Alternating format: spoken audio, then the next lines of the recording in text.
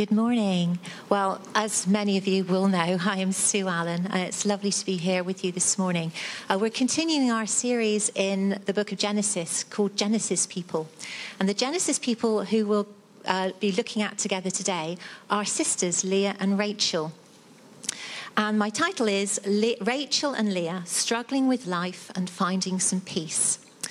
Now, I expect you'll agree from your own experience that life can be a struggle. It's often not the happy ever after that you would have written for your own lives.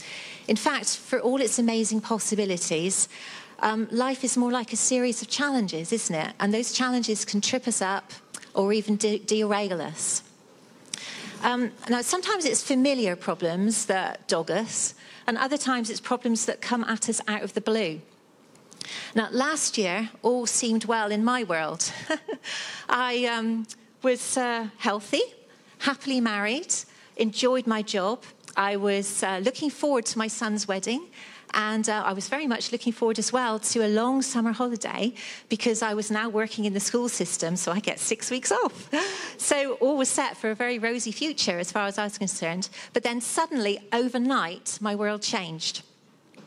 My dad had a stroke, and at the same time, my mum had a complete nervous and physical breakdown. And suddenly, I was plunged into this different life. Overnight, I left my life in Bristol, and I went to live in Worcester. I was in a strange city with no friends, no church, no husband, no time off, no prospect of a holiday. And I was spending my time caring for my dad, who was very ill, and my mum, who was in hospital, and who wasn't my mum anymore because she, in her confused mental state, she was very abusive, and she had a complete character change, which was, really horrible. And there was no clear end in sight. And, sorry, I have got over it, which is why I'm preaching this sermon, but it still hits me. I was faced with the prospect that might be it. That might be my life from then on. And suffice to say, life was not turning out the way I wanted for me or for my parents. And it floored me. I went completely numb. And for weeks, I couldn't pray. All I could say was, Jesus, help me. Jesus, help me. That's the extent of my prayer life. And so I thought, this is no good. I've got to get my way through this darkness. So I started listening to Mike Batterson's Circle Maker because I knew that was a book on prayer. And as I was listening to this book, suddenly he said something that made the lights go back on. And he said, be the right person even in the wrong circumstances. And suddenly, my purpose came back.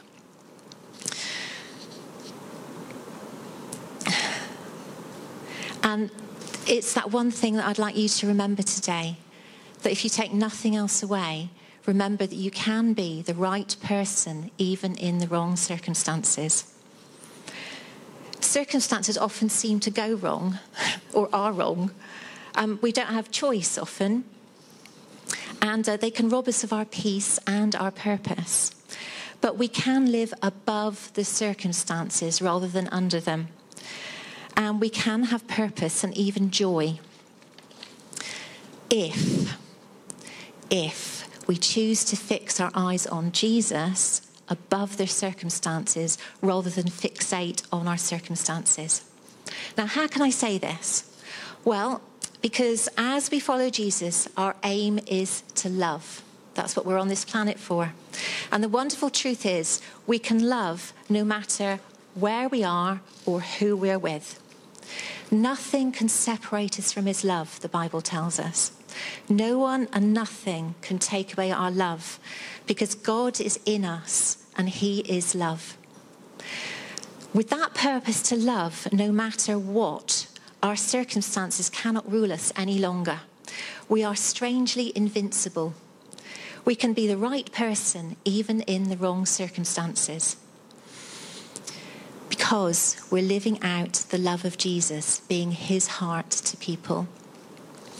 Now, someone who exemplifies this really well is a chappie called Nick Vujicic. I'm sure some of you might have already come across him. He's an Australian Christian who was born with no arms and no legs. And despite that, he just personifies, well, you can see Jesus oozing out of him. He's full of wisdom and courage and purpose and joy. And so because he's going to communicate that to you so much better than me, I thought we'd just watch a little clip from when he was preaching in Hong Kong, hence the Chinese subtitles. Don't let them put you off. I keep the toy box in my room. I want to get something and I can't get it because I don't have any arms or legs.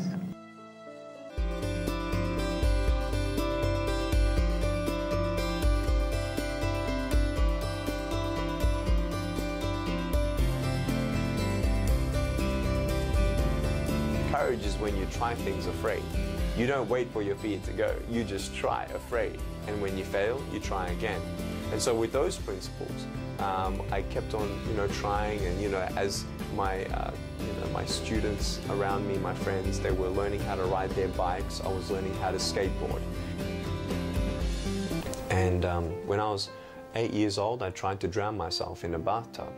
I wanted to give up, because I felt like my life had no purpose, and purpose is key. Without purpose, life is meaningless. Without meaning, there is no hope. And so I could look in my life and I'm thinking, I'm not going to have a job, not going to have a career, not going to get married, not going to have a good life. Nothing good's going to come out of my life. So I should just give up. And so that's where I went through, and I was very angry at my parents sometimes, but it wasn't their fault. I wasn't angry at my doctors because the doctors didn't do anything wrong. I was angry at God. When he talked about, God loving me and my mum telling me that God has a special plan for me, I couldn't see that. I'm thinking, you're wrong, or God's made a mistake, or I'm the forgotten one. I thought, no, that can't be true. Why does he let me be born in pain? And they talk about God in the Bible where it says, he can do miracles. And you hear stories of Jesus doing many, many miracles in the Bible while he was on earth 2,000 years ago. And what happened? They got healed. And I'm like, well, I want to get healed. I thought, wow, God, if you give me arms and legs, it would be amazing. I didn't even want it for a selfish base as well. Sometimes I said, God, if you give me arms and legs, I will serve you. If you give me arms and legs, I will go on TV and show everybody the miracle. But he didn't give me arms and legs. When I read John chapter 9 about a man who was born blind, and everybody asked Jesus, why was this man born blind? Jesus said it was done so that the works of God may be revealed through him. And he spat in the dirt, put it on the man's eyes, and the man got healed after he washed in a river. You know what happened? He was healed. And I'm like, man, okay, God, you know what? If you give me arms and legs, awesome. But he asked me, do you trust me? And I said, yes, to the point where if you don't even give me arms and legs here on earth, I still trust that you have a greater purpose. If you have a plan for a blind man, then you have a plan for me. I pray, and he gives me that peace. And I think everybody can relate to that. Everybody has arms and legs around me, but everybody still has a broken heart sometimes. And that's why people are encouraged by my life, because they can see my disability, but they can see my victory in my eyes, in my smile. And they know that if Nick has found hope, then I can find hope. If Nick has found purpose, then I can find purpose. Do you know if God gave me everything I wanted, I would have had arms and legs at age 6 and I wouldn't be speaking to you? Can you imagine? If God gave me arms and legs at 6 years old, no one in Hong Kong would have found out. And even if you found out over media, you would say, well, it's fake. It's just a story. It's not going to change anybody's life. You will forget that miracle very fast. But I stand before you as a miracle of God, and you will not forget my smile. You will not forget my joy. You will not forget my story. And that's the miracle, that if God doesn't give you what you want, He's got something better. And the way that I pray today is this: God, give me arms and legs if it's your will. But if it's not your will, Thank you that you're going to use this circumstance to touch another person. When you can save a soul, when you can let a soul know that they are loved, to never give up, that there is hope. There is no greater gift than being a gift of hope to somebody else.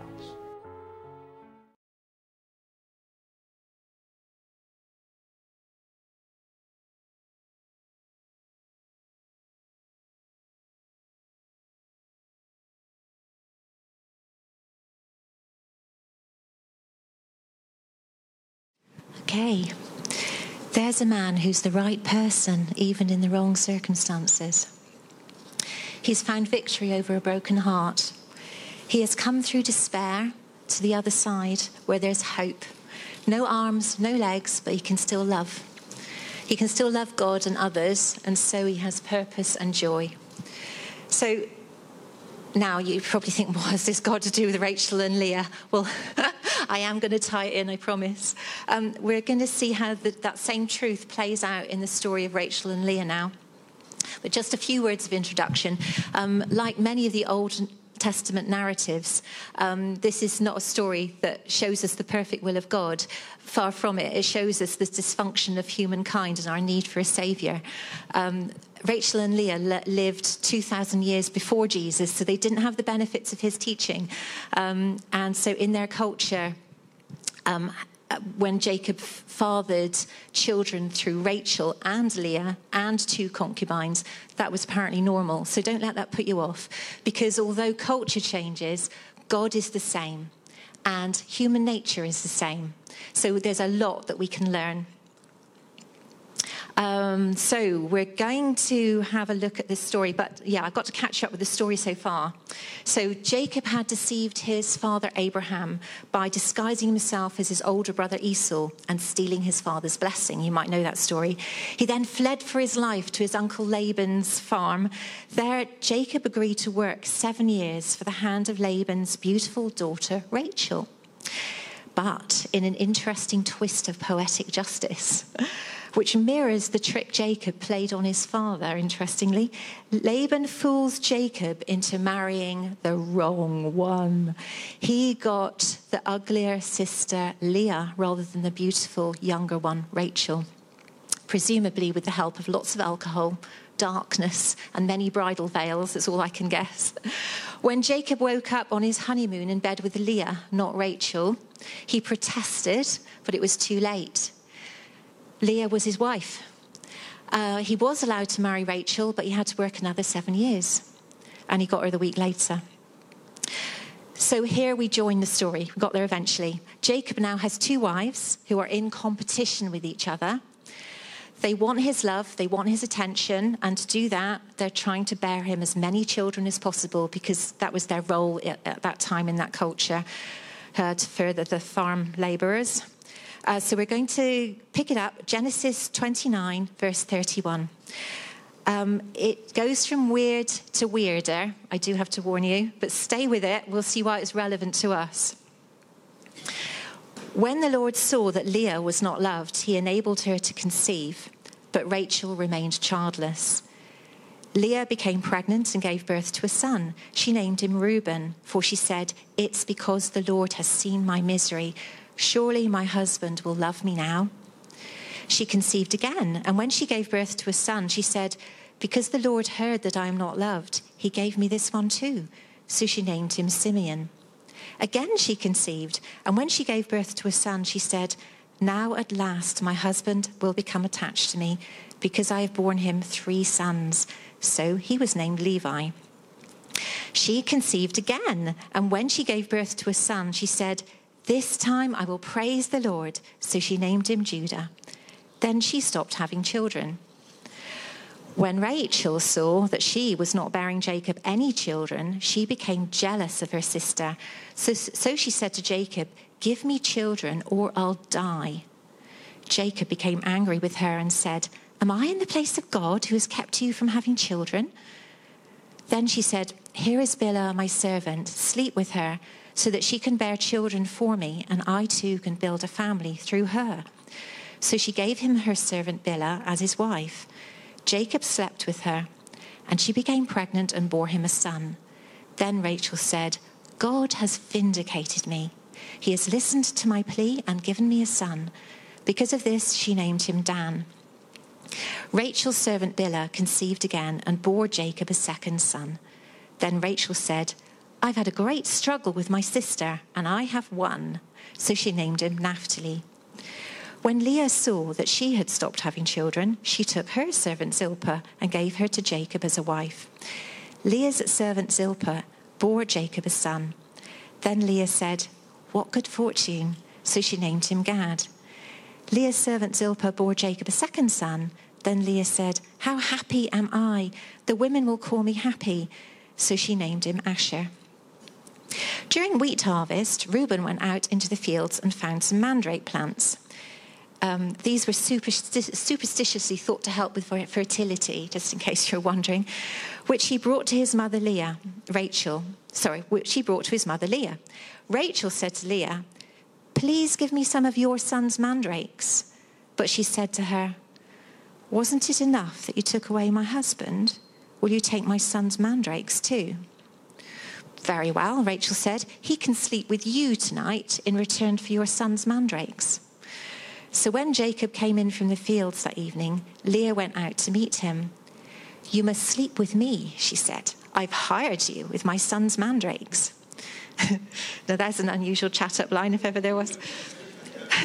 So he slept with her that night. God listened to Leah, and she became pregnant and bore Jacob a fifth son. Then Leah said, God has rewarded me for giving my servant to my husband. So she named him Issachar. Leah conceived again and bore Jacob a sixth son. Then Leah said, God has presented me with a precious gift. This time my husband will treat me with honor because I have borne him 6 sons. So she named him Zebulun. Sometime later, she gave birth to a daughter and named her Dinah. Then God remembered Rachel. He listened to her and enabled her to conceive. She became pregnant and gave birth to a son and said, God has taken away my disgrace. She named him Joseph and said, may the Lord add to me another son. Okay, like I said, it's all a bit odd, but we'll see how it's relevant to us. First, let's look at Leah's predicament. Leah, like most of us, was pretty unremarkable. She had obvious limitations. And imagine what it was like for Leah to grow up in the shadow of Rachel, the beautiful one. Leah would have been known as the plain one, the other sister. Her name means fragile or weary, and I'm sure she was constantly reminded that she was not so easy to marry off, therefore less valuable and maybe even unloved, unwanted. She had to face that shame daily, and I'm sure her heart broke when her father told her that she had to go along with his trick and get Jacob to marry her under cover of darkness. I mean, you can imagine the shame and the pain when on the honeymoon morning, and when he sobered up and he looked at her and he went, oh no, not you. I mean, she knew shame, she knew pain, that lady, and I'm sure your heart goes out to her. Leah had only 1 week of being the only wife, and I expect during that time she thought, if I only prove to him that I'm enough, that maybe he'll love me. But no, he always loved Rachel more than he loved Leah. And it's in how Leah names her babies that gives us a clear window into her inner world. And this is where it's going to start getting relevant to us, so keep with me. The first 3 names of Leah's babies show her broken heart and her desperate quest for her husband's love, but also what she was discovering about God. She called her first son Reuben, which sounds like the Hebrew for he has seen my misery. She realized that God saw and God cared even if no one else did. Then came Simeon, whose name is thought to mean one who hears. She realized God heard her even when no one else was listening. And her third son she named Levi, which sounds like their Hebrew for attached. She so wanted her husband to be attached to her. But then we get the 4th child, Judah. The 4th child seems to be a turning point for Leah. This time she says, I will praise the Lord. Judah sounds like the Hebrew word for praise. It's as though Leah gets beyond lamenting what she doesn't have, and her eyes are open to what she does have. She accepts she can never be Jacob's favourite wife. He may never love her in the way that he loves Rachel, but she does have 4 healthy sons, and she does have a God who sees and hears and cares. And she recognises her blessings from God. After this point, the way she names the subsequent children born to her maidservant and to her shows that she views them as wonderful extra gifts to be enjoyed rather than expressions of what she lacks and still longs for. Through her maidservant Zilpah, she bore Jacob 2 more sons, Gad, meaning good fortune, and Asher, meaning happy. And then she bore 2 more sons and a daughter herself. Issachar sounds like the Hebrew for reward. Zebulun means honour, and Dinah, justice. So to sum all this up, and this is the important thing for us to see, that the turning point is praise, and after that comes good fortune, happy, reward, honour, justice. It sounds like a quantum leap from her early days of marriage when her first child was called, "He has seen my misery." Leah has made the journey through her misery to an awareness that God sees, God hears, God is worthy of praise, and she chooses to honour him above her problems. And suddenly, life looks up for her. Because grateful people are joyful people. She has become the right person, even in the wrong circumstances. Leah started at her marriage in misery and shame, and if you read on in Genesis, she ends in contentment and honour. Also, something wonderful for us to notice is that all the babies fathered by Jacob eventually became the 12 tribes of Israel, you might already know. But the good bit is Jesus was descended from the tribe of Judah. Praise. And Judah was the baby that marked Leah surrendering the broken pieces of her life to God. God used Leah's experience of pain and her acceptance of it to bring about the healing and salvation of the world. Jacob didn't choose Leah, but God did. Jacob didn't love Leah, but God did. Leah's pain wasn't wasted and her life counted. Now, let's look at Rachel. Now, if anyone was set for a fairy tale happy ever after, it was Rachel. She would have grown up knowing that she was the golden girl. She was beautiful, so beautiful that Jacob thought she was worth 14 years' worth of wages. He really wanted her. And I'm guessing being wanted that much must have felt pretty good. So what went wrong? Why does she become so jealous and bitter and angry and perpetually discontented? Well, first of all, unlike Leah, Rachel had probably never had to process huge shame before until she found she was not able to conceive children. This whole failure and not getting what she wanted malarkey would have been new to Rachel, and so it was all the harder to bear. Now, up to this point, Rachel had probably very much enjoyed living life as a competition with her sister because she always won. But what Rachel shows us is the dangers of this competition mindset is because sooner or later we start to lose. And it's not a pleasant experience, especially as that's what you base your self-esteem on. We can see that this competition mentality destroys her relationships. We read she became jealous of her sister, she blames her husband, and she says to him, "Give me children or I'll die." Rachel was going through an inner hell because of her infertility, but also because of her attitude to it. And like many of us, she dealt with her pain by resenting others' success. She blamed others and she tried to manipulate things. Again, we can see her struggle through the names she gives her children. When she gives Bilhah to Jacob and she finally has a son through surrogacy, she named him Dan, meaning he has vindicated, which shows Rachel felt the injustice of her infertility keenly. And when Bilhah bore Jacob a second son, Rachel said, "I've had a great struggle with my sister, and I have won," and called him Naphtali. Naphtali means my struggle. Rachel's life revolved around competition with her sister. Even though Jacob loved her and not Leah, that wasn't enough for her. And also, she isn't accepting reality. If anyone is actually counting, Leah at this stage has 4 children compared with Rachel's 2. So she's not the winner. Tragically, even when God enables Rachel to have children, she still isn't happy. She calls him Joseph, which means, may he add. And then she says, may the Lord add to me another son. Rachel's fixation on what she does not have prevents her enjoying what she does have. You see, what has our attention has us. And we clearly see that in Rachel. Her whole life revolves around her need to be the greatest achiever. And she's consumed with discontentment. And if you read on in Genesis, her life spirals down into superstition and deceit. And tragically, she dies in giving birth to her second son, calling him Ben-Oni, son of my trouble. So much for the happy ever after for the beautiful bride. It's a really sad end. Also, it's interesting that her son Joseph had a lousy relationship with his brothers, who we'll be finding out when we look at Joseph.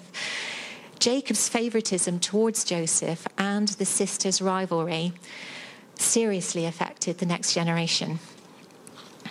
Sorry, this is all a bit heavy, isn't it? So if you want to give yourself a shake, I will. Right, we're on the home stretch now. Both Rachel and Leah faced pain. The difference is Leah got through hers by surrendering her pain to God. And she found peace and joy on the other side. But Rachel got stuck, not accepting her reality because it wasn't what she wanted. And she wouldn't let go of trying to control her own destiny. Now, there's a mystery in why things happen to us, and perhaps we won't know this side of heaven. There's a complicated interplay of good and bad spiritual forces out there. And, of course, we live in a broken world, which is full of sin, ours and other people. And so stuff happens that we have no control over. What we do know is that sometimes our circumstances are grim.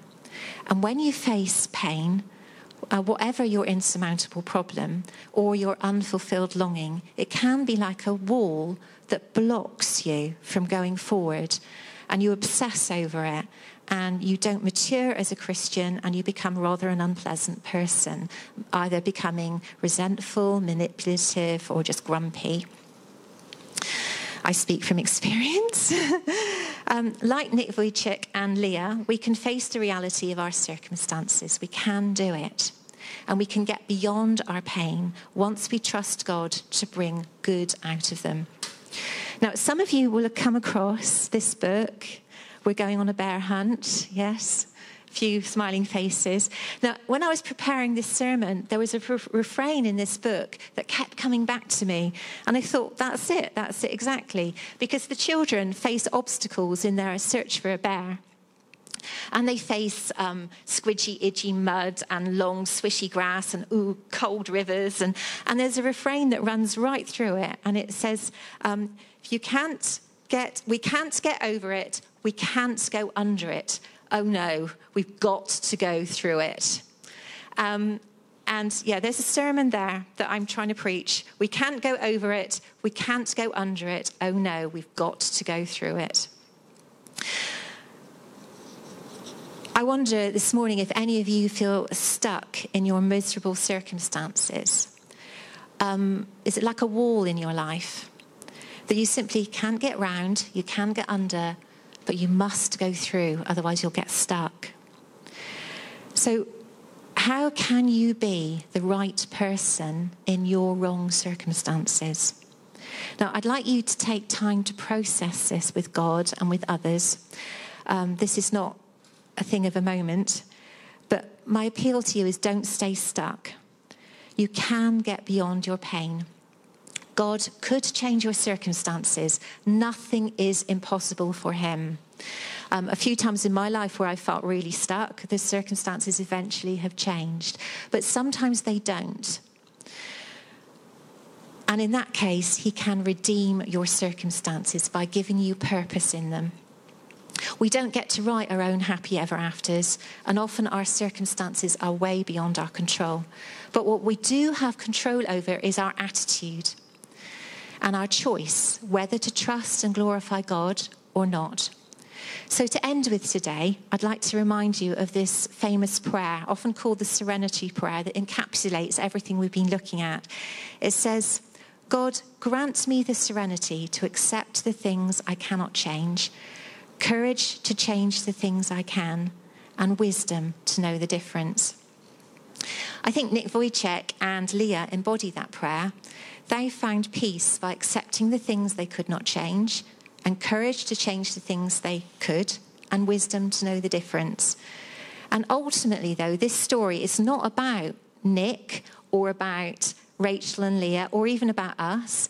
This story is all about the much bigger story that all of our stories fit into. And that's what we need to remember. The much bigger story is Jesus came to bless and redeem the whole world. And he came to make everything right in the end. Our stories only make sense as we embed them in his larger eternal story. Now, as we become the right people, even in the wrong circumstances, loving people with the love of Jesus, even our suffering can be repurposed to count towards bringing in his perfect plan for our world. And we can be part of bringing in that happy ever after. So folks, thank you for bearing with me. It's been a long, serious one today. But I'd just like to encourage you to go forth and be the right people, even in the wrong circumstances.